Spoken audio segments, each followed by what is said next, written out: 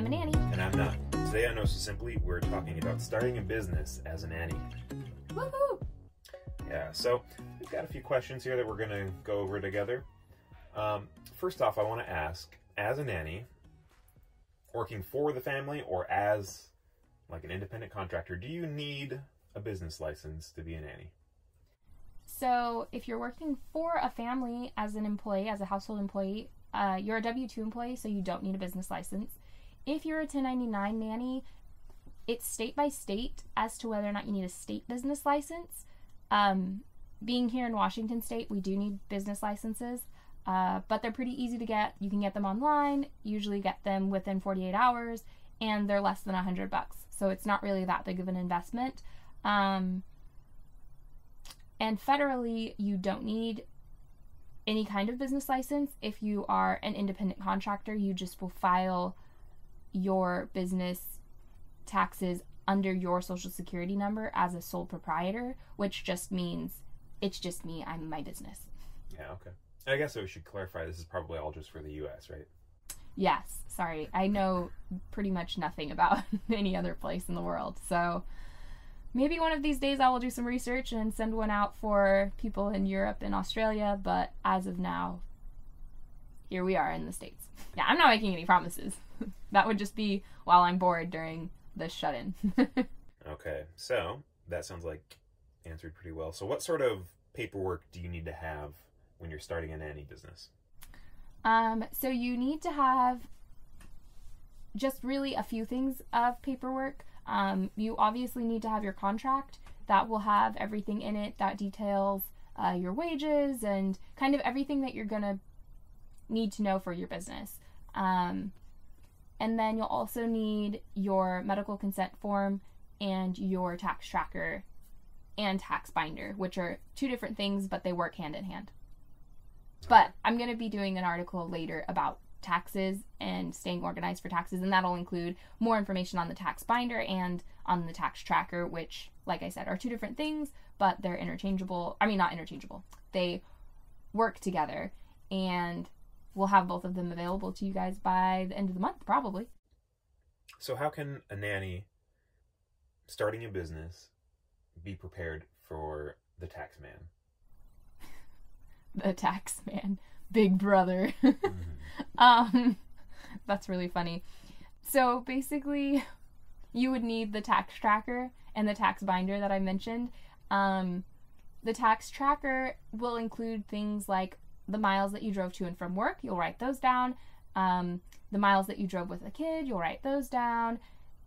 Anything that, the amount of hours that you worked and the amount of money that you were paid, you'll write those down. You can keep track of those as a W-2 nanny for your own knowledge, which I think is advised because it's kind of like it'll work hand in hand with your invoicing so that you know if you're being shorted or given too much money for payment. But you definitely need them as a 1099 nanny because you'll be keeping track of, you'll be reporting that to the government. So that those are two very core pieces. So miles to and from work, miles with the kid, hours you worked with the days you worked them, how much you made from that, and also things like your work clothes, like paying for your work clothes. A lot of people will do, just like as a nanny, they'll wear their everyday clothes as work clothes. But I actually like to have like a set amount of leggings, a pair of jeans, and a couple of shirts and a sweater, a sweatshirt that I like to wear, set aside as my nanny wardrobe, because then those are tax deductible as my work uniform versus the rest of my clothes. Or if I wore those clothes for anything else, they wouldn't be considered that legally. So having those clothes set aside for work, I find is important and helpful. I didn't catch if you mentioned it, but the you have keeping track of driving to and from work versus keeping track of driving with the kid. Yeah. Why keep track of those separately? You'll want to keep track of those separately because in our tax tracker, we also have a row for miles that you've been compensated for.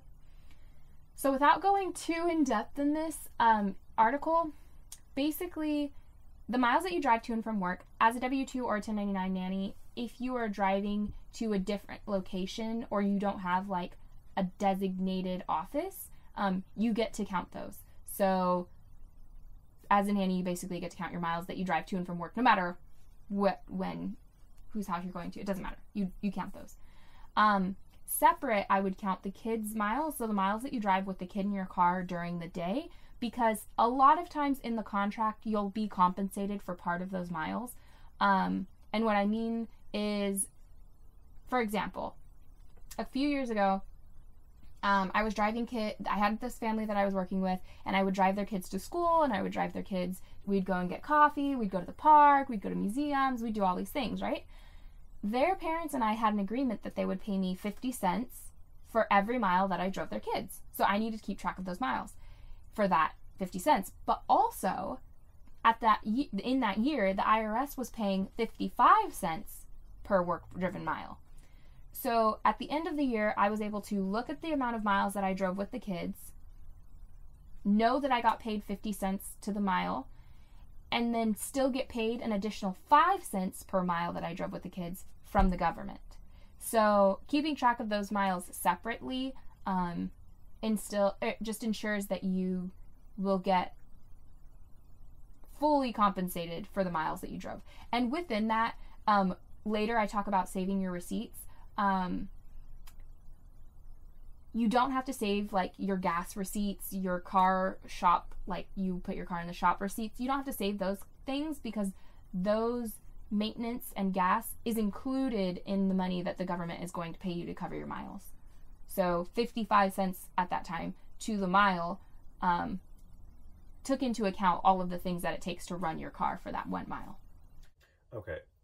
I don't want to get too much into this. Like, if you want to move on, that's fine. But why bother charging the parents the 50 cents when the government's going to pay the 55 cents? Or if they're just going to make up the difference, like, why not just do that? That's actually a really good question, and it's going to be a pretty short answer. Do you want to be paid now or later? That's really the only difference. So for me at the time, that 50 cents a mile made a big difference because I was driving those kids all over Timbuktu. But it's simpler if you can forego, like if you're going to be able to pay all of your bills without that extra 50 cents a mile right now and just later charge the government basically for their 55 cents per mile. It's actually simpler to just do that because then you don't have to do that subtraction math at the end of the year. But really that subtraction math doesn't take very long, and so I personally like to get paid then rather than later. But it also depends because some nanny families don't want to pay for mileage and some do. So either way, you just have to be flexible, and there are different situations or circumstances where each of those are better. Okay. Each option. So keeping receipts. Does a nanny need to do it, and how should she do it? Yes, she does. Everybody in life should, for a lot of things. Come on, people. How many times have we wanted to return something and then we don't have the receipt? It's because you didn't keep the receipt.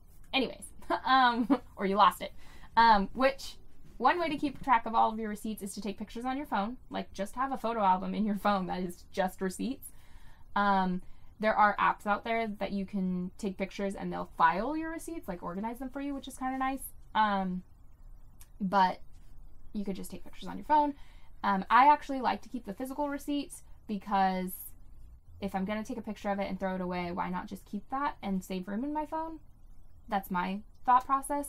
And so I just have a little pouch that I keep my receipts in. I'm a big fan of paper and paper trails. Keep your receipts for your work clothes that I mentioned earlier. Basically anything that you're going to put on your tracker. Anything that would go in your tax tracker. So that's, your invoices count as your pay stubs. And then you would keep receipts for anything that you bought for the kids. You also keep track of payments for if you buy something for the kids, you show the parents the receipts, right? But keep that receipt because then it shows that you did seriously buy that thing, and then the parents will give you the compensation for it, and you keep that invoice where you had the compensation for it. So it's basically just keeping track of all of the money in your business so that if you ever do get audited, which is highly unlikely, you'll be able to show literally every dollar that went past your hand as far as business goes to the government. Okay. What do you use to handle payments and money and all that? All of that. All of the important stuff. I use Cash App for my transactions. I get paid through Cash App from most families, And the families that I don't get paid through Cash App, I get paid through PayPal. I dislike getting paid through PayPal because they take a fraction of my money. Cash App doesn't do that, so I like using Cash App. It's also just really smooth. It is really smooth. And I like Cash App because I have the running line of things, and I also like Cash App because you can put little cutesy emojis. Like, I had one, Mom, where we would like emoji communicate through our Cash App transactions. I'd request it and go, with a little heart, and then a little baby, and then she'd send me back one going, and it was just like, it was so cute. So it just, I don't know, it was cutesy. I like it. One of those intangibles, got it. Yeah, it's one of those precious moments, you know, that you have to have with the family occasionally. For invoicing, I use Wave invoicing. I like it a lot. It works really well, keeps track of everything. You can basically duplicate things. You can put one family in as a client with a set rate so that all you have to do is put in the hours, which is nice and quick and easy. I also recently discovered, and that's free, completely free. A Cash App is also free. And if you use our link, we both get, what is it, $5? I think it's $5. Yeah. $5. So it's not a lot, but hey, $5, that's basically a cup of coffee at Starbucks. Come on. Anyways, but they're both free. And then I found this recently, this new one called Invoice Generator. It's just like invoicegenerator.com or something. Like, I would just Google Invoice Generator. But that one is really cool because every time you open the website, it knows that it's your next invoice and it will automatically change the invoice number for you to the next number up. So that's kind of cool. And it's also very easy to use.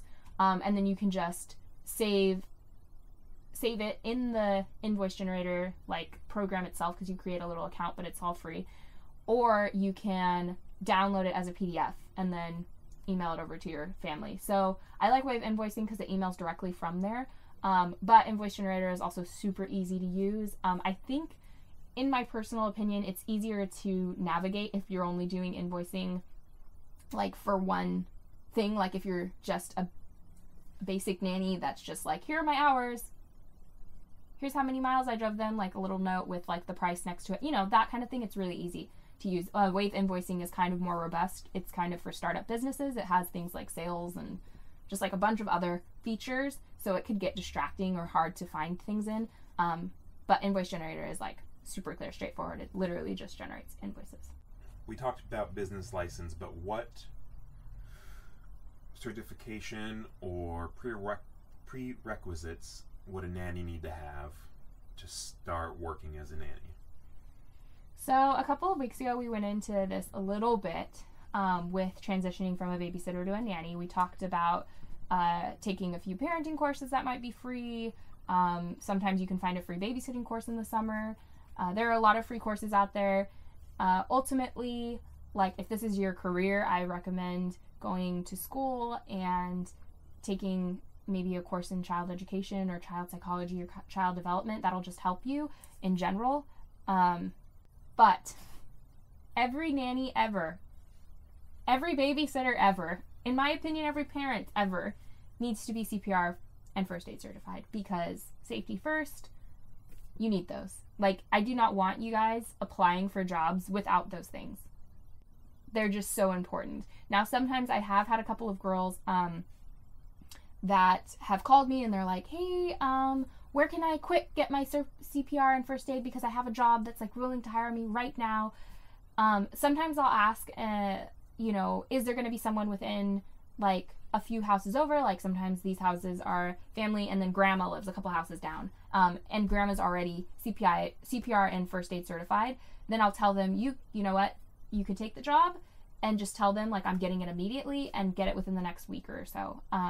But I just really make it a priority, and so I try really hard to encourage people to get that even before they start applying for jobs. But sometimes a job falls in your lap that fits everything you've ever dreamed, and so no, I'm not going to tell you to walk away from it, but definitely get certified like ASAP. Okay.